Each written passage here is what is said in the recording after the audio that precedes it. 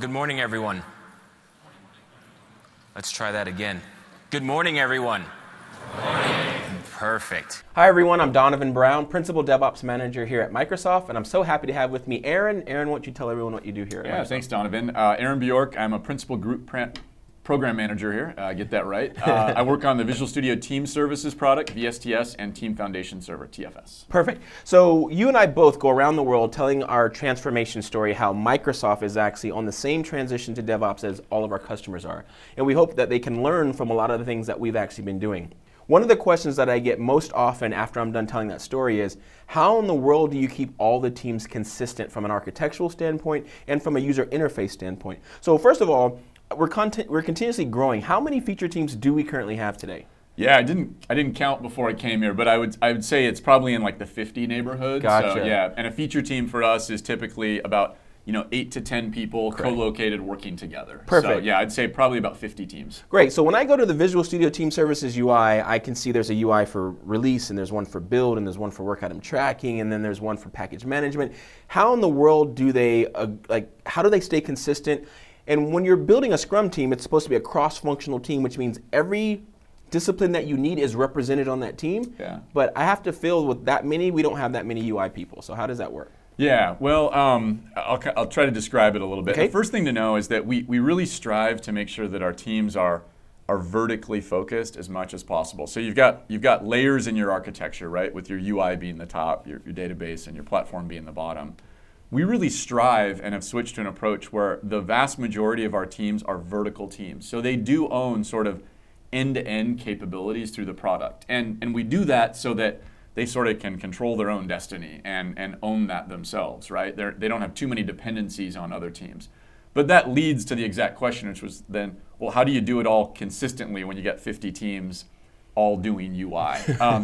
So the first thing to do is the teams are fairly well sort of load balanced in terms of capability. I would say, believe it or not, I would say the vast majority of our engineers are well versed in CSS, HTML, JavaScript. Like, I think we value much more of a hybrid skill set than ever before. In years past, we had specialists. Sure. We still do have people that specialize, sure, but we really value people knowing multiple parts of the stack. Right, but what you just mentioned was technology, CSS, style sheets, and that. But but just because I remember I used to run teams, and I could tell you by looking at the screen who wrote that. Yeah. Because Donovan loves radio buttons, and Abel loves checkboxes, Yeah. and I could look at that screen and count the number of checkboxes and know that Abel wrote that. So just because I'm good with CSS, there's still an issue of how do I stay consistent across when do I use a drop down versus a checkbox and stuff like that. So how does that work? Perfect. So here's what goes into that.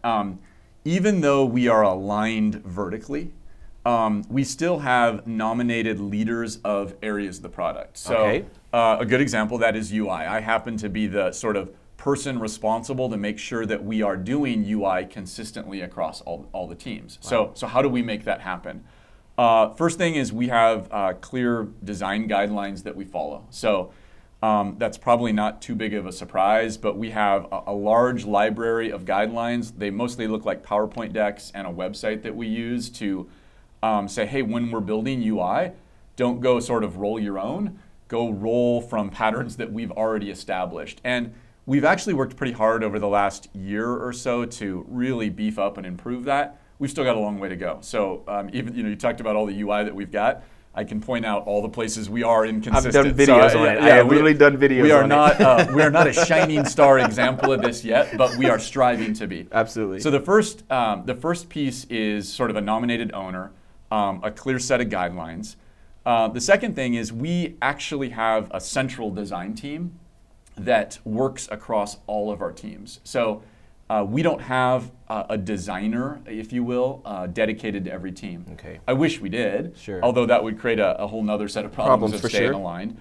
But we have a few designers that sort of work in areas, and those designers are sort of charged with making sure that an area follows a pattern consistently and applies that pattern consistently. So they get kind of embedded into teams as teams are taking on new UI to make sure that we're doing it the right way. Gotcha.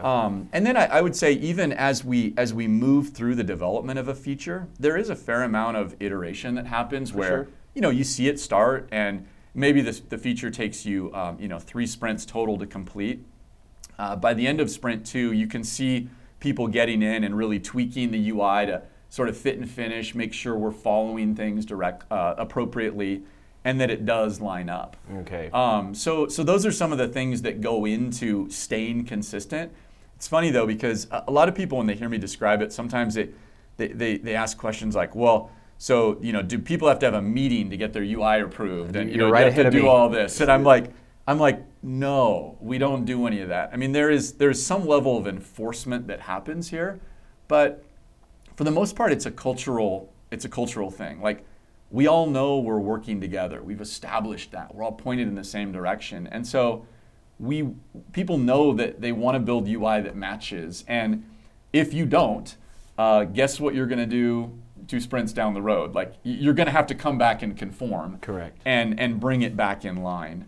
And then we also leave room for people to say, hey, if you're trying to follow the guidelines and it just doesn't fit, like you have some sort of different scenario, like, dude, raise your hand, like suggest that we need a new pattern, and we're always evolving the way we're thinking about things like that. All right, perfect. So. Yeah, I like the fact that you didn't quite say these words, but you were like, no, we don't have to have a meeting. And in the back of my mind, I'm like, we treat them like adults. Right, you know what I mean? You don't have to come and ask me permission to go do your job, right? Yeah. You know what our goal is. I hired you to do the right thing. Go do the right thing. Yeah, there's absolutely. We treat them like adults, and I'll steal a line from my father, because speaking of adults, he used to tell me as a kid, like, I'll trust you until you give me a reason not to, right? And so, perfect. Like, we trust our teams. Have teams given us a reason not to trust them? Sure, but again, I don't want people doing the right thing because the playbook says to do the right thing. I want them doing the right thing because they know we trust them to do the right thing, and just get better results. And I also like the fact that you said you can raise your hand, because I don't want them doing the right thing unless they believe it's the right thing. Right. And if you truly believe that what we're doing is incorrect, and I've raised my hands, right? I mean, I've sent so many emails saying this isn't consistent. Why aren't you doing it this way? And I've been raising my hand as well to kind of. Consistency is my pet peeve. Yeah. Right? If I go to build and it looks one way and I go to release and it looks another, I'm literally pulling my hair out before I type the email, like, what the heck, Yeah. So that's why this is kind of an interesting one to me too, because I know that we're trying our butts off. Yeah. But it's hard when you have 50 teams. So my question to you is, if there is no meeting, but you are responsible for keeping that, how do you keep an eye on what all the other teams are doing? And another question, the second of that, is when you have a centralized team in an organization that is trying to be Scrum, the capacity planning, their availability, how do you deal with those constraints? Because sharing a resource doesn't mean you get them 50% here and 50% here. Even if they're only on 2 teams, that context switch alone takes capacity. Yeah, so a couple thoughts here. In terms of like how we just manage the resources, each of our like GPMs, if you will, so like I'm a GPM, Group Program Manager. Okay. So I look after 7 of the 50 teams, if you will. And so I have allocated design resources that I have for my area, and it's my job to make sure that we're allocating them in the places that need them.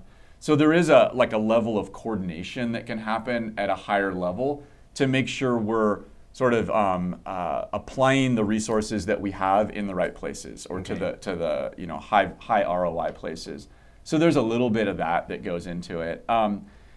We don't have like the meeting where you get approval, but we do, like, I have a standing sort of weekly meeting with key folks from across the org. Okay. 30 minutes long. All we're doing is checking in on our new patterns emerging, how are we thinking about this, is there something we need to unblock?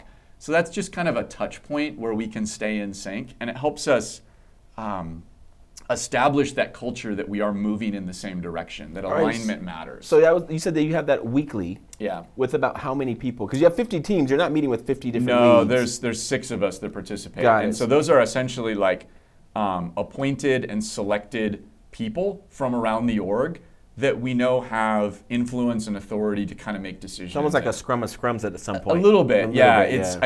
I don't use those words because I don't want to over-imply a method that we approached, that we followed, but it is like that, where it's a consistent touch point, and we're gonna kind of stay in sync on new patterns that are emerging, how we do that. Okay. Another way then we do things is we've gotten pretty good at flighting features internally. So I think you and I have talked about this. We have like certain ceremonies, like team send sprint mails and videos, and so you get a little bit of flavor for what's coming out as it does come out. But we dog food our features, and so when features are turned on in our environment, it's immediately a chance to go look at, hey, are we following the patterns correctly? And if you've got the culture and mindset right from the get-go, typically you're not going to see crazy things, wild deviations.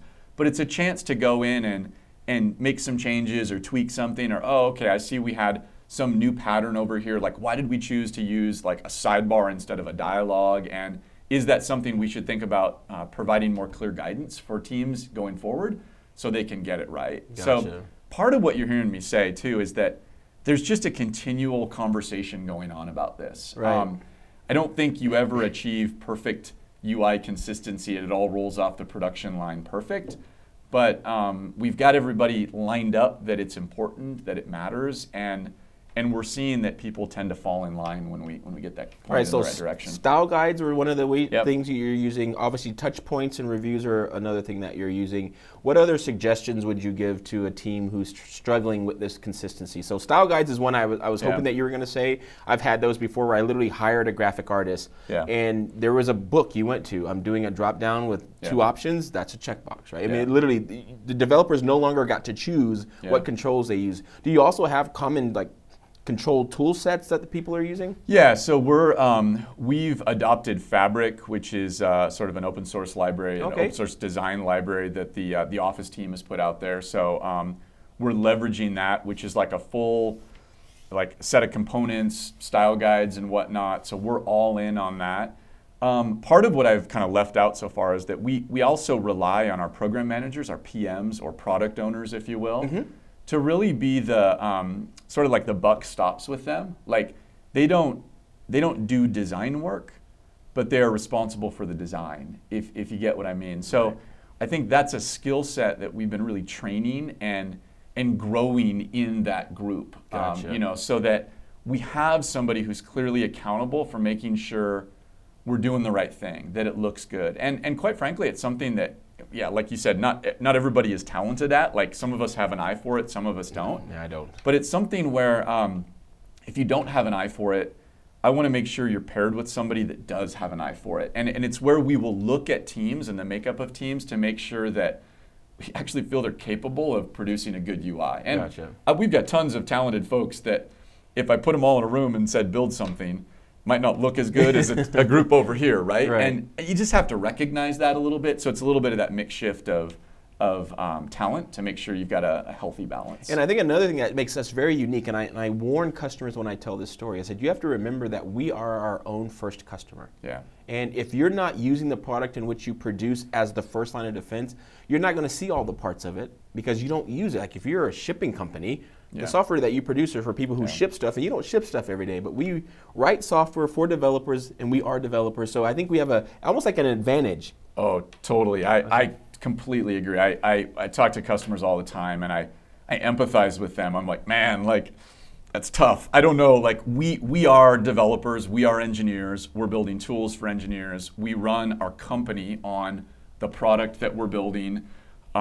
We dog food it continually. And I think it really is an advantage that we have. And I know not every organization has that advantage, but like you said, you've got to use the product you're building in some way, shape, or form. It's not you can't build it and throw it over the fence to your customers and cross your fingers, hope you got it right. You have to be invested in being a domain expert. And like I talked about earlier, that's what we strive for our program managers to really embrace that mindset. Got it. You own that end-to-end functionality, and you own the experience, you own how it looks, how it feels, and hopefully the satisfaction that customers get from it downstream. So. Perfect. So we've been talking a lot about UI, and also you mentioned something that I want to double click on before we leave, which you said when you have a feature that takes 2 or 3 sprints to produce, like we have some magic on how we deal with long-running features. So I want to go back to that, so let's not forget that. But we talked a lot about consistency of the UI. There's also a part that people don't see, which is the architecture that underlies all of VSTS.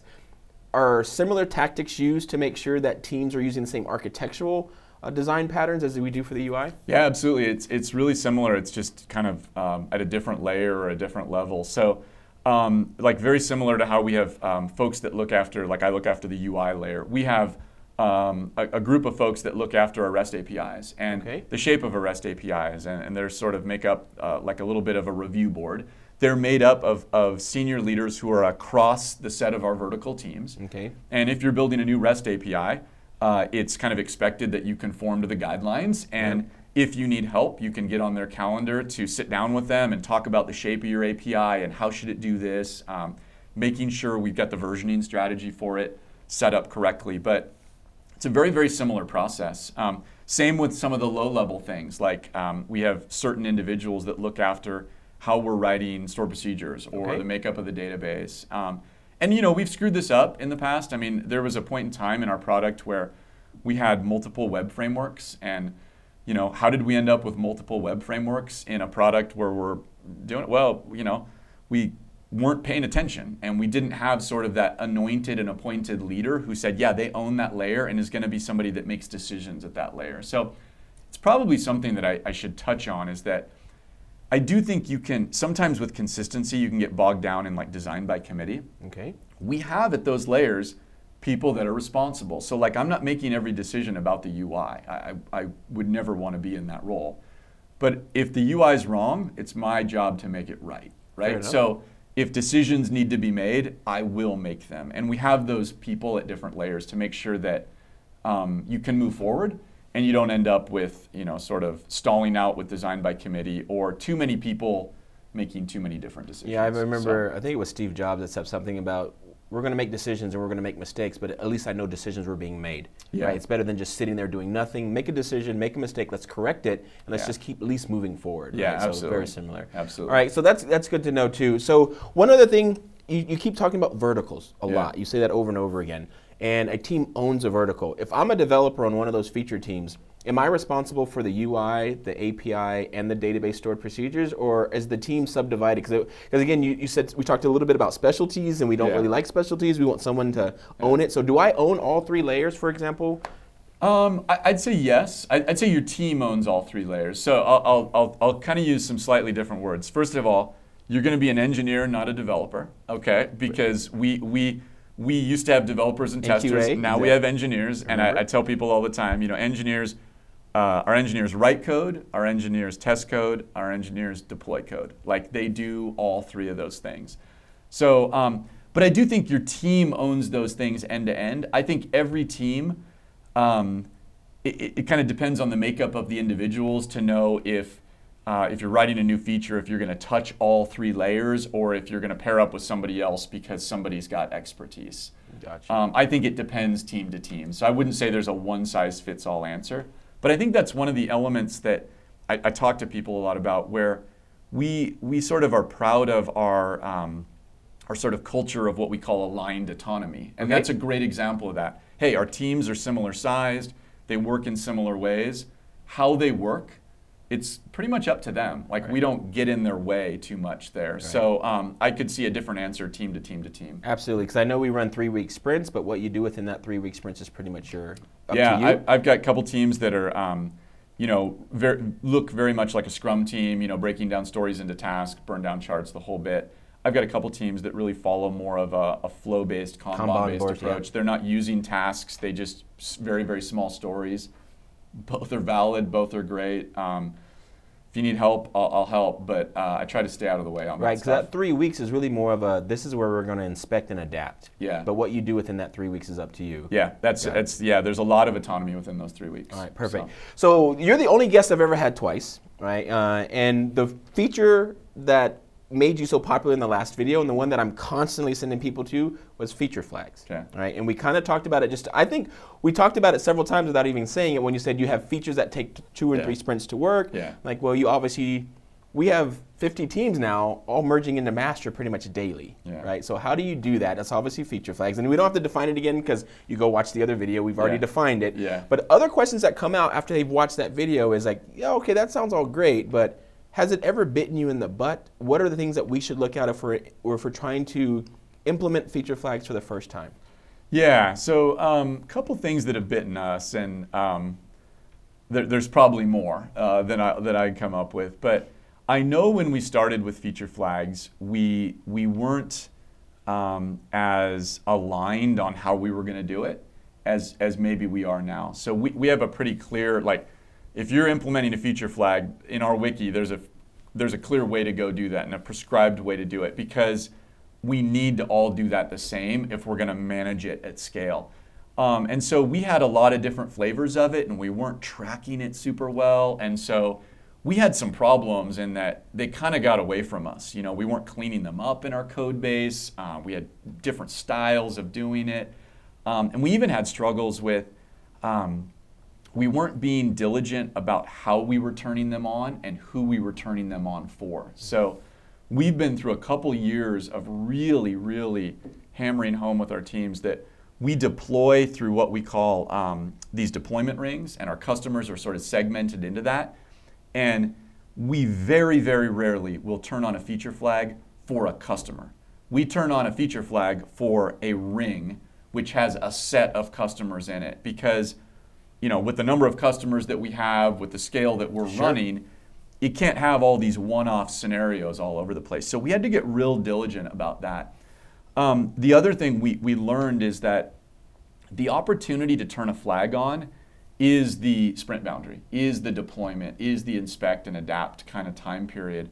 What we don't want to do is have feature teams starting to say, well, you know, this thing is done at the end of sprint 120, and we'll let it like roll out, and then we'll see if it's healthy, and if it's healthy, then we'll flip the flag, right? Because now it's very uncertain when that's going to happen, and we can't plan for it. We can't be thoughtful about it. So now, like, the guidance to a team would be, hey, turn your flag on. If you're going to leave it on for only a certain, you know, stage, if you will, and only get a certain amount of customers, leave it like that for a sprint. If you see what you want out of that, the sprint boundary is our chance to now turn it on for more people. But we don't want every team, you know, all 50 teams making different decisions during a 3-week time period about when the right time is to turn on a flag. Gotcha. That can create a little bit of chaos. Right. Let's see, other aspects of feature flags that have bitten us.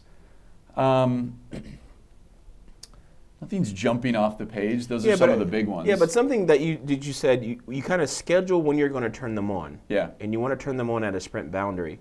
One of the benefits of a flag is if all hell breaks loose, you can turn them off. You can turn it off. Right. Yeah. Do we have to schedule when we're going to turn it off? No, or when the crap hits the fan, you just flip that switch as fast as you can? That's the beauty of it, is that you can roll back very, very quickly and on demand. And that's a rollback in quotes, because you haven't rolled back anything. That's right. I used the wrong word. Yeah, yeah. You turn it off. Correct. But you're not rolling back code at all. Right. You're just taking that feature sort of out of like the mainstream path, right? Correct. And so you can fix or adjust if needed. So at what layer do flags need to be applied? We're talking typical 3-tiered application. You have a UI, you have a middle tier with some APIs, and then you have a database, right? Where do I put the flag? Do I have to have the flag to where it's turning off UI elements and disabling APIs and hiding some stored procedures? Or is it, if I turn off it in the UI, there's no way for you to get to the rest, so that flag is effective? Yeah, it really depends on the feature, but I think we have examples of all of them. There are features that are purely sort of UI flags, and we don't worry about it. There are features that go down and have a can impact the API layer. I would say most of the time we're just versioning APIs though, so we're not applying the flag in the API. Got it. In the database layer and down deeper, yes, you'd have to apply it there. So I would say probably it's more in the UI and the lowest layer, whereas the middle tier is just versioned more Gotcha, so you don't have to use them as a... Yeah, so like the UI might say, hey, call this version of the API or that version of the API depending on the flag. And I noticed that you just said, we've been working on this for years, right? And I tell people this when I'm done talking about feature flags. I always joke that I said, listen, I say the word feature flags, I see you light up, but they're not unicorns that crap Skittles, right? Yeah. They're not all fun and games, right? There is technical debt, there is discipline that's required, but I end in saying, but for us, the investment is well worth it. And it sounds like the fact that we haven't turned our back on feature flags after years of some of the things that you've described that have happened, we keep applying them. You must agree that the cost of not having them far outweighs the cost of having them.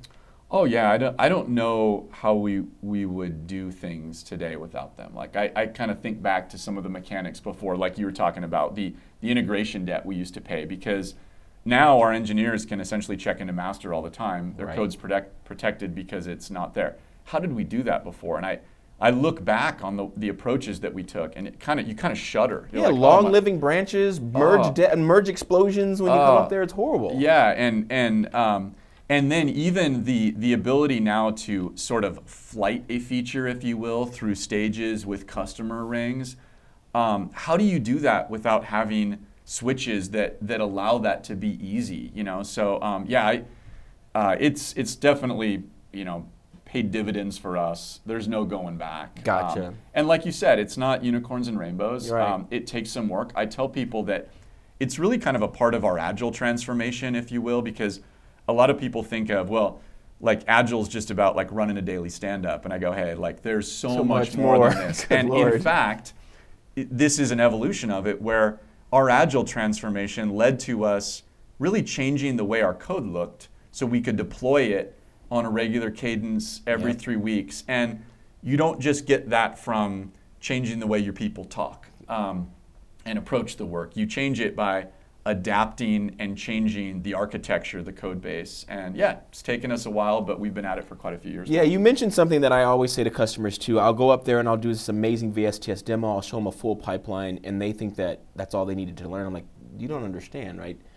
It's not just getting a tool chain in place. You might literally have to change the way you architect your application to be able to deploy it the way that you need to deploy it. Yeah. And I'm glad that you said that, because I work for a company that sells amazing tools, but please don't think that you just install the tools and now you're going to have this amazing pipeline. I mean, you might literally have to go change the way you write your app. And it sounds like we've done that several times on changing the way we actually architect and design our apps to be more efficient this way. Yeah, I think it's no different than sort of the agile mindset of like, individuals and interactions over process and tools. I tell people the same thing, like, hey, I'm a tools guy. I'm building tools for agile teams.